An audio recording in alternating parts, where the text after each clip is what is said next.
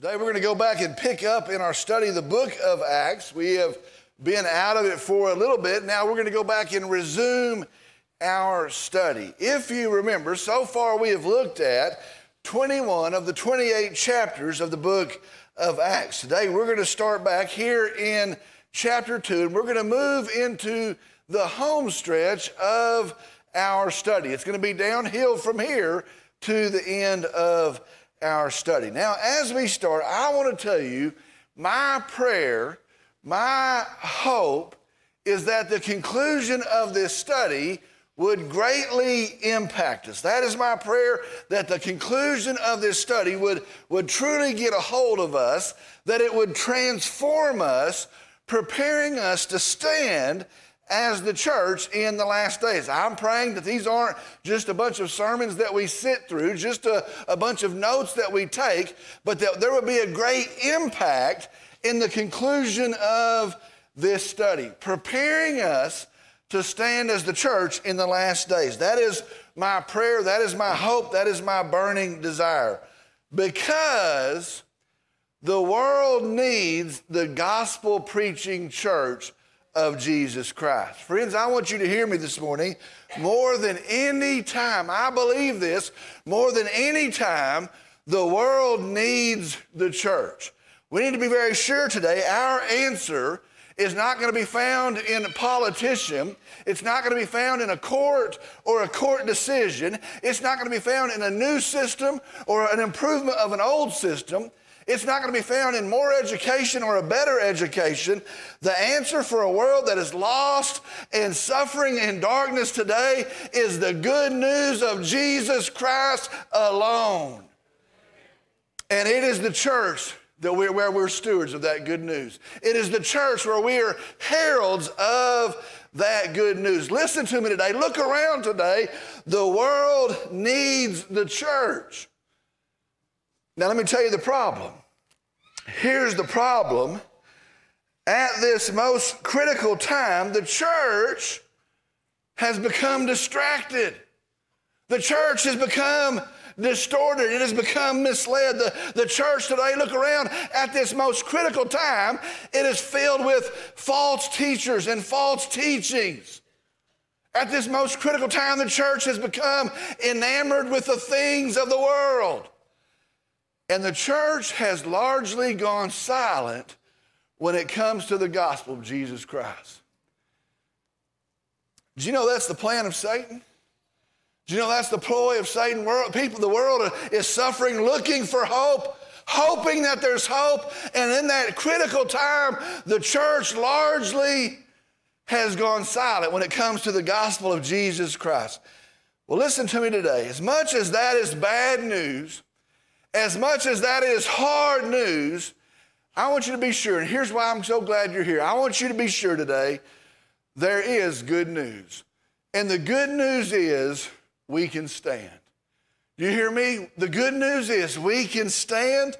There has been no better day has ever existed to stand as a light that shines in the darkness. And I want to tell you the good news, Calvary Baptist Church, is we can be standing and shouting the good news of hope in Jesus when he comes again.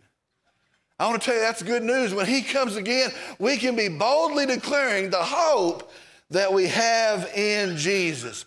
God help us in that. God help us in that.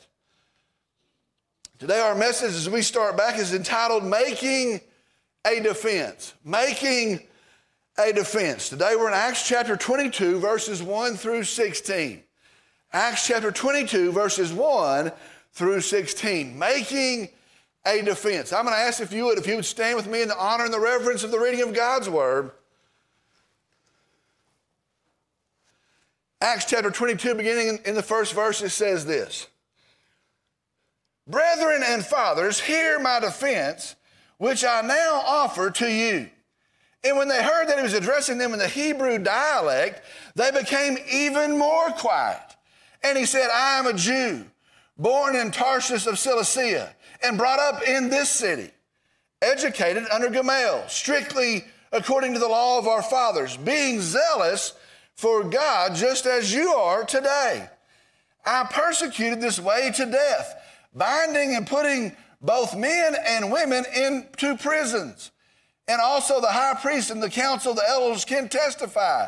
From them I also received letters to the brethren and started off for Damascus in order to bring even those who were there to Jerusalem as prisoners to be punished. But it happened that as I was on my way approaching Damascus, about noontime, a very bright light suddenly flashed from heaven all around me. And I fell to the ground and heard a voice saying to me, Saul, Saul, why are you persecuting me? And I answered, who are you, Lord? And he said to me, I am Jesus the Nazarene, whom you are persecuting. And those who were with me saw the light, to be sure, but did not understand the voice of the one who was speaking to me. And I said, what shall I do, Lord? And the Lord said to me, get up and go on into Damascus, and there you'll be told of all that has been appointed for you to do. But since I could not see because of the brightness of that light, I was led there by the hand of those who were with me and came into Damascus.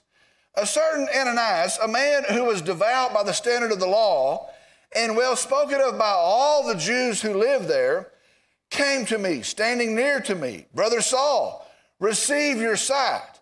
And at that very time I looked up at him, and he said, the God of our fathers has appointed you to know his will and to see the righteous one and to hear an utterance from his mouth. For you will be a witness for him to all men of what you have seen and heard. Now, why do you delay? Get up and be baptized and wash away your sins, calling on his name. Let's go to the Lord in prayer. Dear Heavenly Father, we come today. We are thankful that today we have hope as your people, that we have peace settled and fixed in the person of Christ today. We're thankful today that we can come and not of any work of our own, but in your grace and in your power, we can be forgiven of our sin, that we can stand with a clean slate in the righteousness of Jesus today. Lord, we thank you for that. We praise you for that. Lord, I pray as we begin now to study your word, I pray that it would truly be what you have intended. It would be a supernatural event, that you would speak to us through your word, that you would lead us through your word. And I pray that we would be prepared as your people, changed, built, transformed as your people. And I pray that it would bear great impact for your glory. Lord, I pray for some here that do not know you. Some that are here that maybe have heard about you but haven't trusted you personally as their Savior. Lord, I pray that today, perhaps this very hour, that they would trust you, that any hindrance would be removed and they would hear the gospel. They would receive it in faith, and in faith they would be saved. Lord, we trust that to you as well. Lord, we tell you today we love you, we praise you, and we worship you. And I pray in Jesus' name, amen. You may be seated.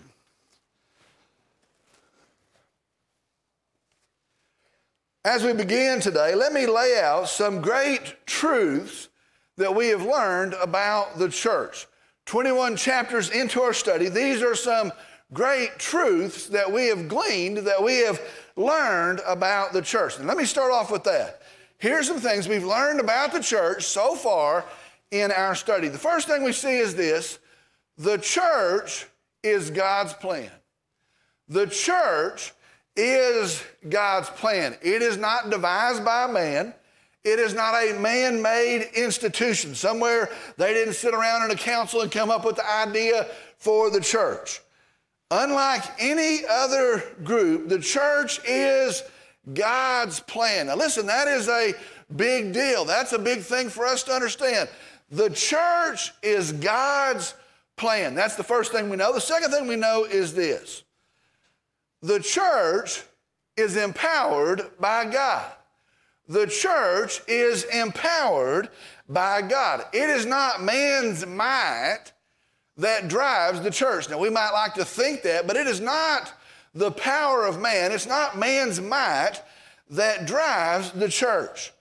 Remember, at the moment of its founding, there is also its filling with the Spirit and the power of God. And so understand, the church is empowered by God. Now listen, that's an awesome truth. With the things that we have to do, with the mission that we've been given, That is an awesome truth. The church is empowered by God. Third thing, while the church is God's plan, and while the church is empowered by God, the church works through his faithful people. We have seen that. The church works through his faithful people. God gives people, all believers, we have a gift, and he places them in the church, and his mission is carried out by faithful, obedient people. The work of the church is carried out by faithful, obedient people. Now here's what that means. That means there's work to do in the church. It means you're a gift, and therefore you are necessary in the life of the church. Let me ask you a question. What would our church look like if everyone served like you? If everyone attended like you? If everyone witnessed like you? What would our church look like? The church works through his faithful, obedient people. And then the last truth that we're going to look at is this. The last truth is this. The fourth thing is this. The primary mission of the church is the proclamation of the gospel and to make Jesus known. That's what we've learned. That's what we've seen. It's almost reoccurring in everything we see. The primary mission of the church is to proclaim the gospel and make Jesus known. That is the objective of the church. That is the goal of the church. That is the mission and the purpose of the church. We exist to proclaim the gospel of Jesus Christ and to make Jesus known. That is the priority. Let me tell you something. Many folks have lost that today.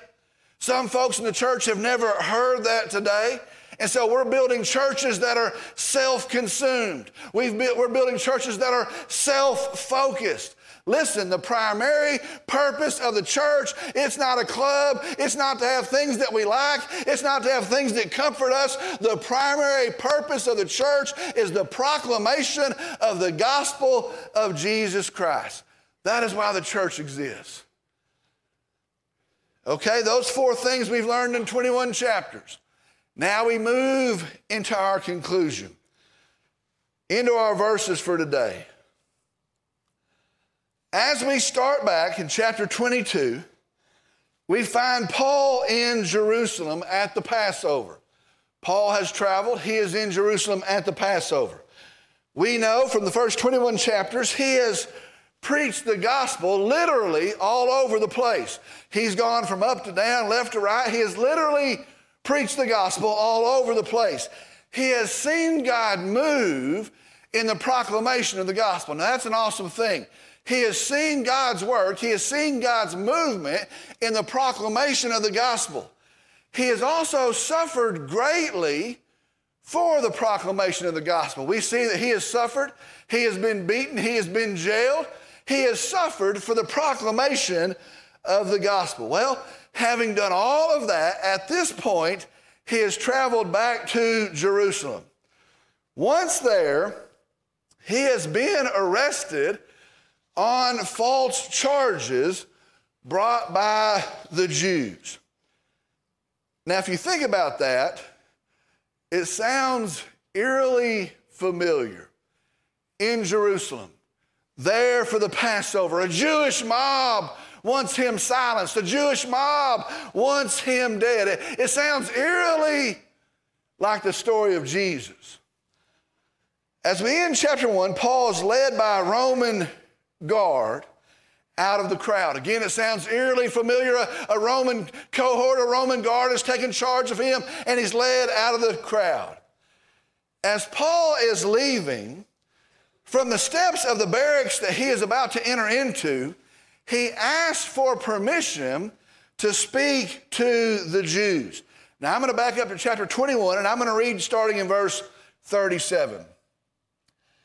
As Paul was about to be brought into the barracks, he said to the commander, "May I say something to you?" And he said, "Do you know Greek?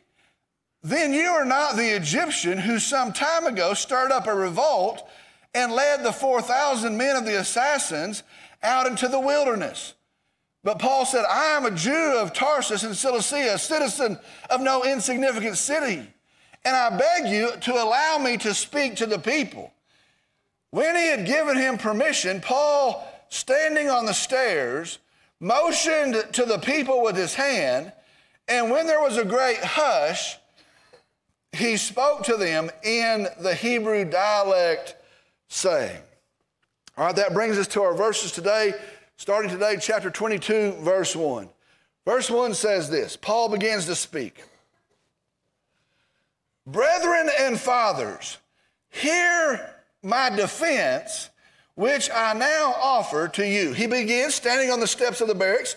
Brethren and fathers, hear my defense, which I now offer to you. Brethren and fathers, those are names of camaraderie.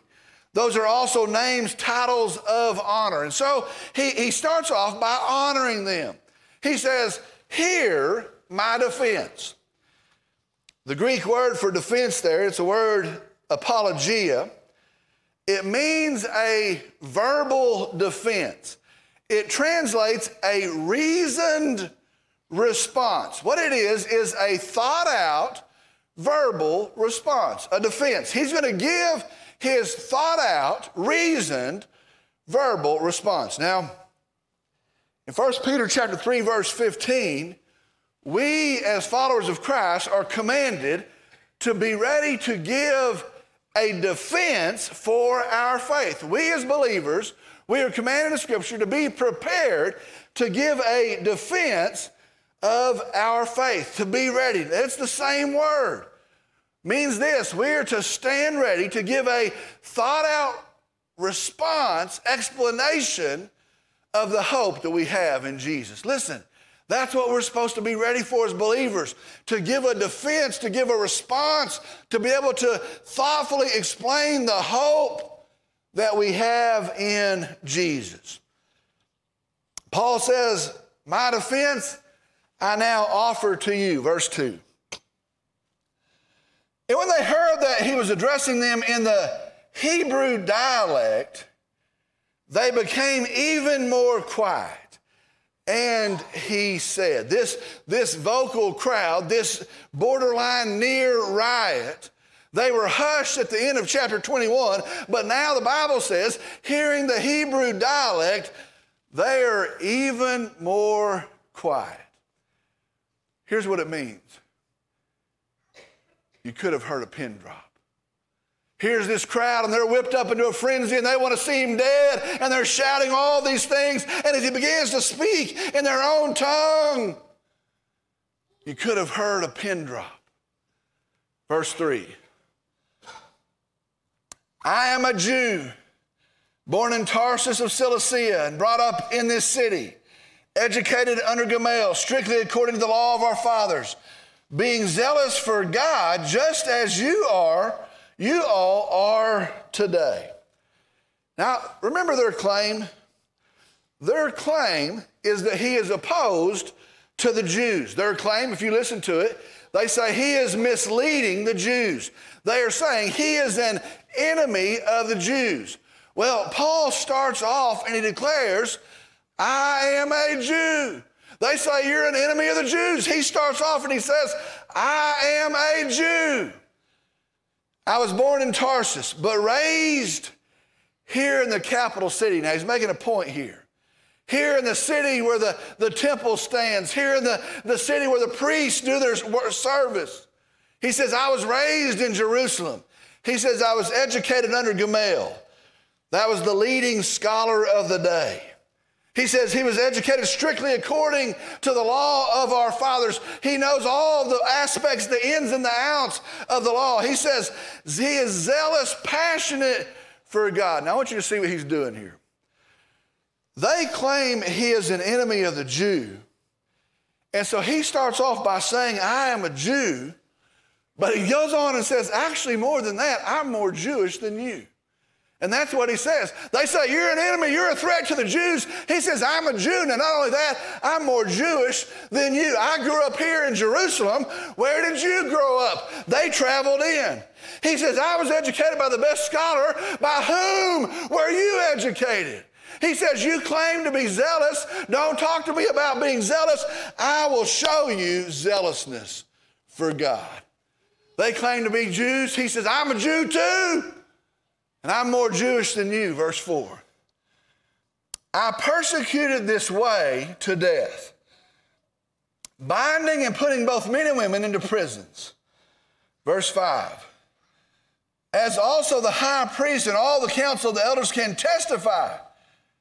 For from them I also received letters to the brethren and started off for Damascus in order to bring even those who were there to Jerusalem as prisoners to be punished. Paul says here in these two verses, what you're seeking to do, you think you're zealous, what you're seeking to do, I've already done all of that. I've killed people unto death. I've hauled people to prison, to jail, men and women. What you're seeking to do, I've already done that.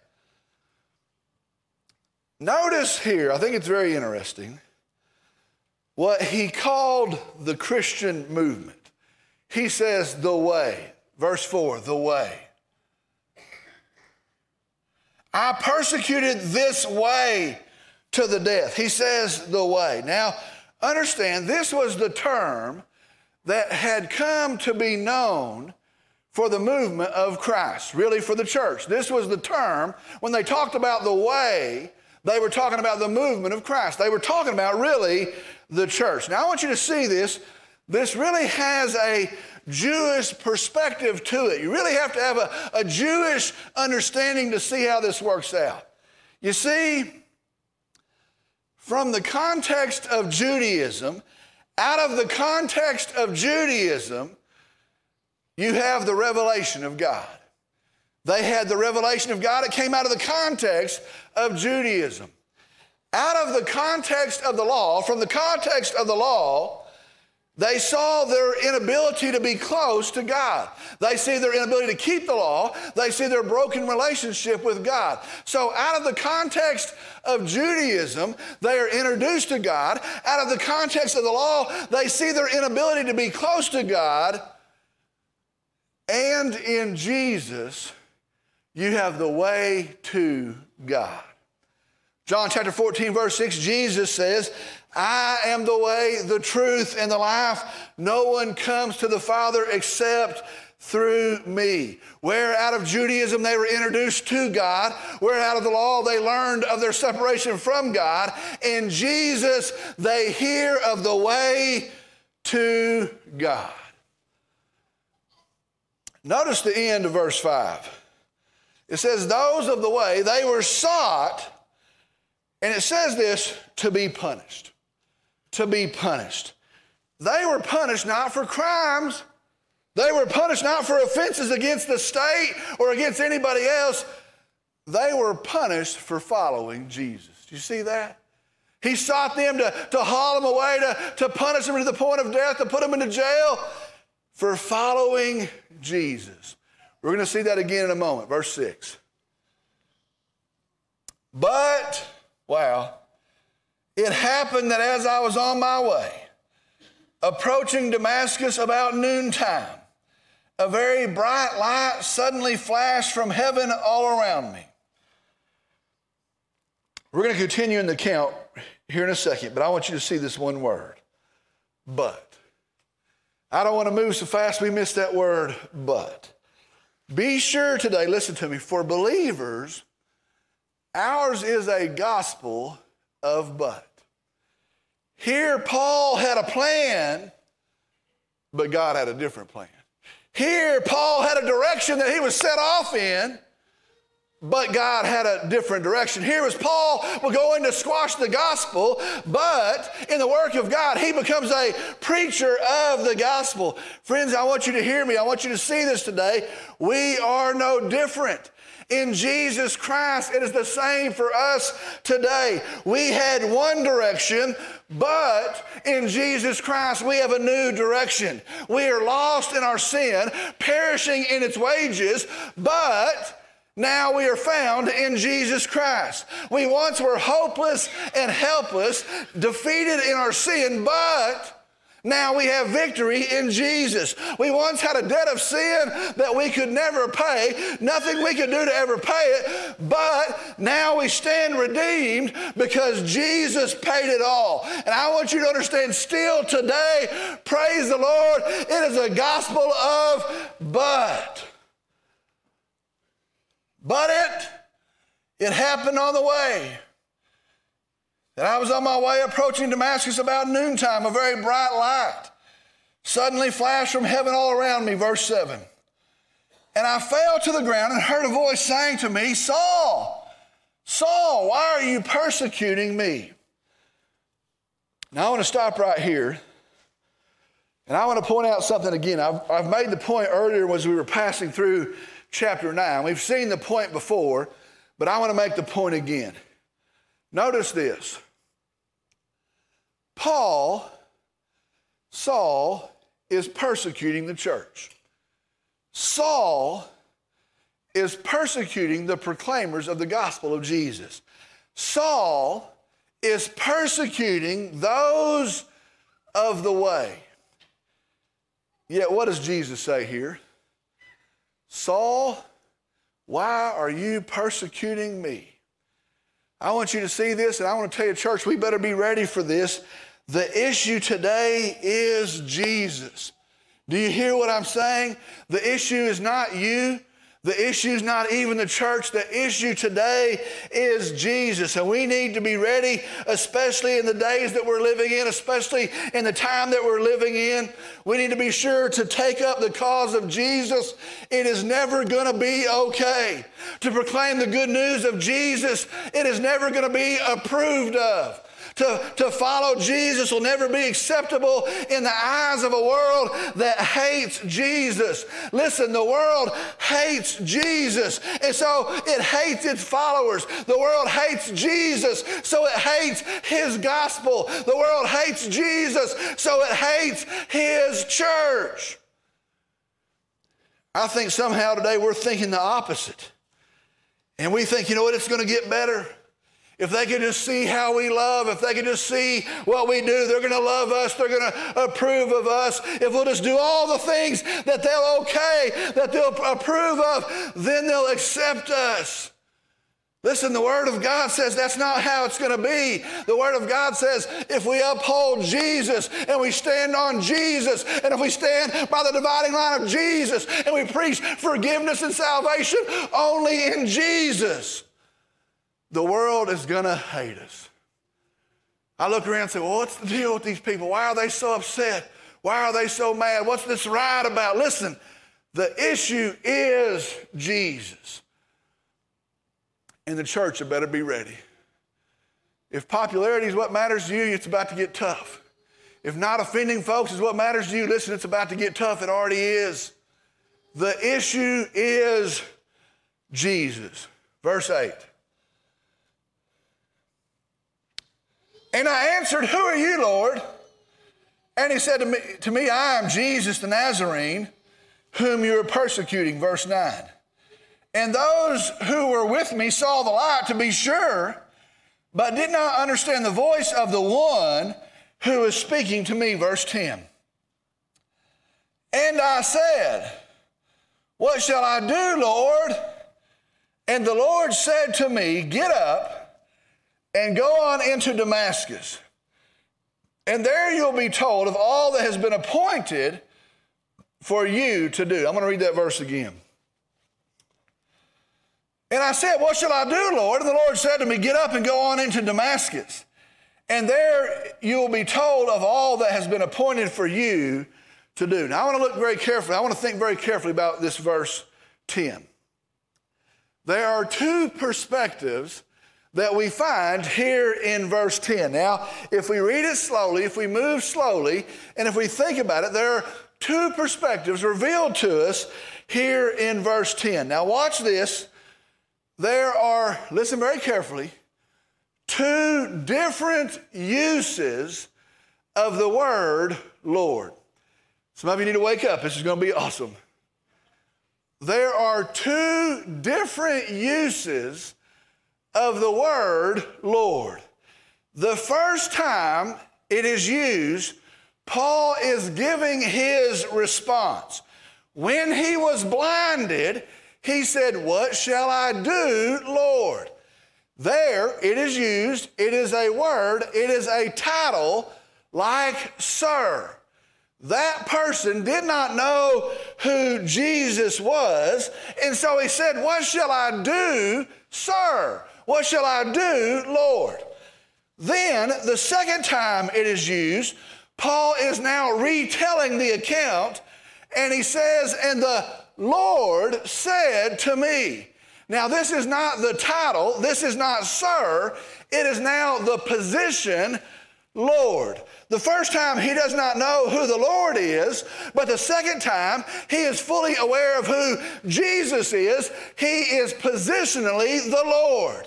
Now listen, I'm sorry I get so excited about this, but I want you to understand the difference for all people and the difference for Paul here is in that you know who Jesus claims to be. Now listen, you can know Jesus to be the son of Mary.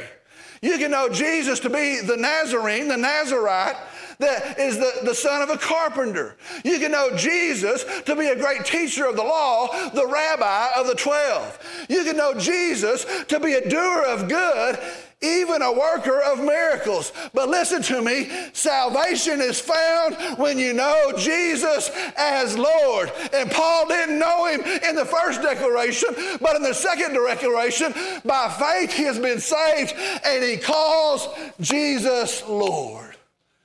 Praise the Lord.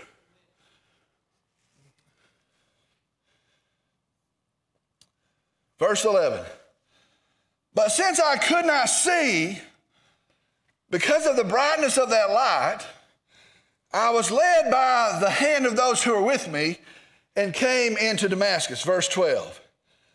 A certain Ananias, a man who was devout by the standard of the law and well spoken about by all the Jews who lived there, he is making an appeal to a Jewish crowd, and so he wants to show that this man is respected by the Jews.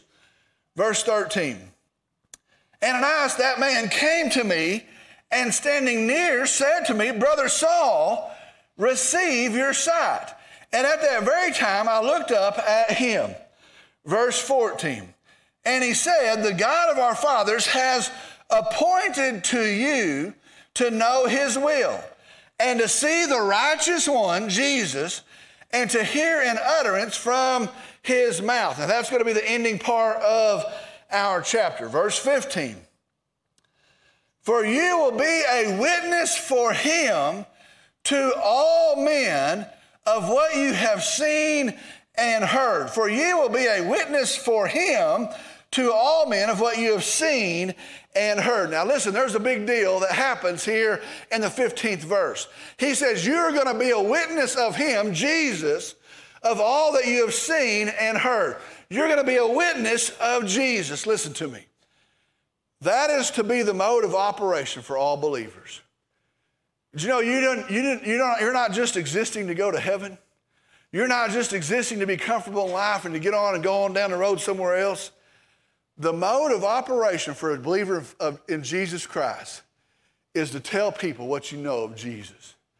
That's what Paul did. You're going to testify. That's what we're to do today. We're to be witnesses of what we know of Jesus. That still stands. Verse 16. Now why do you delay? Get up and be baptized and wash away your sins, calling on his name.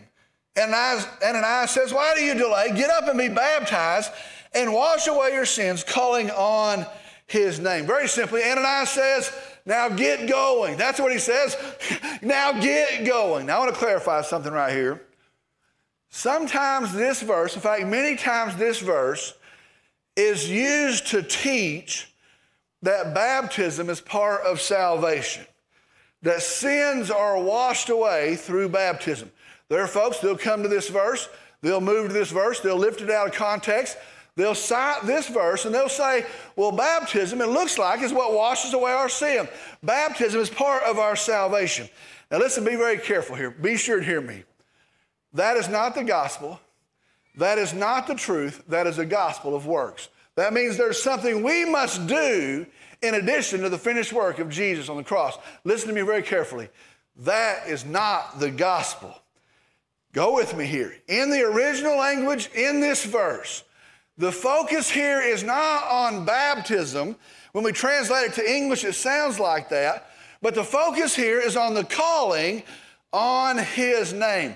The most literal translation of the verse is, arise, get baptized, and your sins washed away, having called on his name. Now that sounds out of order to us. That's the most literal translation. Notice here, the focus is having called on his name. Having called on his name, then be baptized. Having called on his name, you've been forgiven of your sins. They're washed away. Now, how do we know that? Listen, all of Scripture confirms it. Paul, when he gets to the letter of the Romans, says, and whosoever shall call upon the name of the Lord, what shall be saved? We're saved by faith in Jesus Christ. I'm going to end right there. We're going to pick back up there next week. I'm going to stop right there. But I want to tell you what I think when I read that account. As I have read that over years, I read that, and maybe I'm going to say, maybe you do the same thing, but when I read that, and here's what I think. I want that. I want that. I want to meet Jesus on the road. I want a bright light to shine. Why doesn't he appear to me like that? I would like to see that. I want to have an actual, physical, personal encounter with Jesus. Listen, I want to hear his voice like that. Oh, let me tell you who I would be if that would happen to me. Let me tell you the things that I would do if that could just happen to me. I want that. Why does it happen to him? Why doesn't it happen to me? Here's what I've come to understand. Listen, my Savior, our Savior, is no less real than that Jesus on the road to Damascus. My salvation is no less tremendous. I have crossed over from death unto life. I've had my sins forgiven. My salvation is no less spectacular. My gospel is the same gospel, the power of God unto salvation. And here's what I've come to think. What if I had the same response as Paul, but without that experience at the road on Damascus that Paul had? What if I came and said, you know what I have? I have the testimony of God. I have the very word of God telling me of the living God, Jesus. I have his Spirit that fills me, and my gospel is the same gospel. What if I have the same response without seeing that experience on the road to Damascus? Here's the deal. You can do that. We can do that. We can be bold witnesses for Jesus Christ. We can be active in the church of Jesus Christ. We can uphold the gospel in a world that's lost and dying outside of the good news of Jesus. Listen, you can do that. Oh, I wish I had that experience. Listen, you don't need that experience. You've got Jesus. You've got his word. We can do that. We can do that. So what are we going to do? Just live lives? Just get on down the road and pay bills? We can do that. We can do that. Let's pray. Heavenly Father, we come and I'm thankful for you. I'm thankful for your truth. I'm thankful for your word. I pray we've been instructed today. I believe you've spoken to us today. I pray now that we'd be obedient in it, that we would commit to being lights in a dark world. We commit to being faithful to your church. We wouldn't worry about what the world says. We wouldn't worry about political correctness. We'd be urgent in upholding the good news of a risen Savior. Help us in that. Use us in that. Lord, as we head into these last weeks of the study, Light a fire inside of us and underneath us. Lord, help us be propelled to push out and tell our neighbors and our family members and our cousins and our coworkers, there is a Savior today. Help us in that. I pray you'd be glorified through it and in it. Lord, I pray for some that are hearing today in this room and maybe hearing in some other means and they don't know you.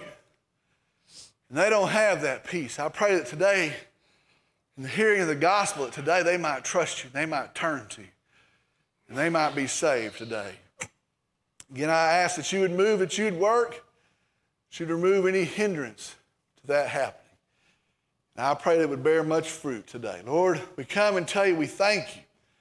We love you, we praise you, we worship you. And I pray in Jesus' name, amen. Maybe you're hearing this message and you're wondering what's all the craziness, what's all the hype, why all the urgency. I want to tell you there's good news today that many people don't know. There's good news today that many people are overlooking. And I want to tell you outside of that good news, there is no hope in this world. And I don't want to close this service and not tell you what the good news. You want to know what the big deal is? You want to know why we need to be faithful and obedient to carrying the gospel in our churches? Because of this. God loves you. Did you know that? God loves you. And you can sit there and think about 30 things in your brain why he shouldn't love you. He loves you. The Bible says each of us has sinned. We sinned. It wasn't my parents' fault. It wasn't somebody else's fault. It wasn't the environment's fault. I sinned. You sinned. In our sin, we broke our relationship with a holy God. He's perfect. He's holy, can have no part of sin. We sinned. We broke that relationship. And so you know what? We feel it. We feel the emptiness, and we think, you know what? I'm going to find happiness in money, and I'm going to find happiness in success, and I'm going to find happiness in relationships, and I'm going to find some kind of happiness in self-fulfillment, and we just run around, we go around a corner, and there's no happiness. And we think, well, around that corner, there'll be something there, and we run around that corner, there's nothing there. And we're looking, and we're looking, and we're searching, and all the while, the hope that we have is in Jesus alone. And our world comes along and lies to us and says, you know what, you can get along fine without Jesus. That's some sort of nonsense. That's some sort of superstition. Listen, there's salvation alone in Jesus. That's why our world's hurting so bad, so tough right now. Listen, here's the good news. We've sinned. We've broken our relationship with the holy God.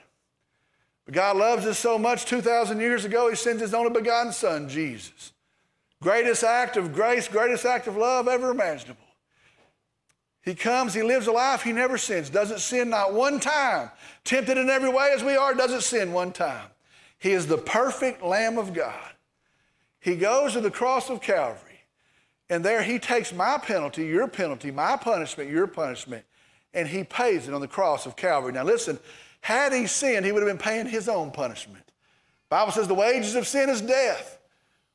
But he had not sinned, and because he hasn't sinned, he's able to pay your penalty and my penalty. He steps in. The Bible says he's beaten beyond recognition. The book of Isaiah says you couldn't tell the form of a man. You couldn't tell who he was any longer. They beat him. They whip him. They nail him to a cross. There his blood runs out. He dies, paying the penalty. Dead, physically, actually dead. They pull him off of that cross, and they put him in a grave. The price of sin has been paid in Jesus. He said it is finished. 3 days later, he walks out of that grave. He appears to the disciples. He appears to over 500 as well. He stands as the living, risen Lamb, the victor over death, the victor over sin, the Savior for sinners. Here's what the Bible says. The Bible says, if you'll profess him as your Lord, if you'll say, Jesus, I'm a sinner and I'm sorry. I had every which way and I blew it. I rebelled against you and I'm sorry. And I know I have no salvation in church attendance, in memorizing verses and doing good deeds. Lord, I need a Savior. And I turn to you, Jesus. And I claim you as my Savior, my Lamb. And I profess with my mouth what I believe in my heart. You're my Lord, Jesus. You know what the Bible says?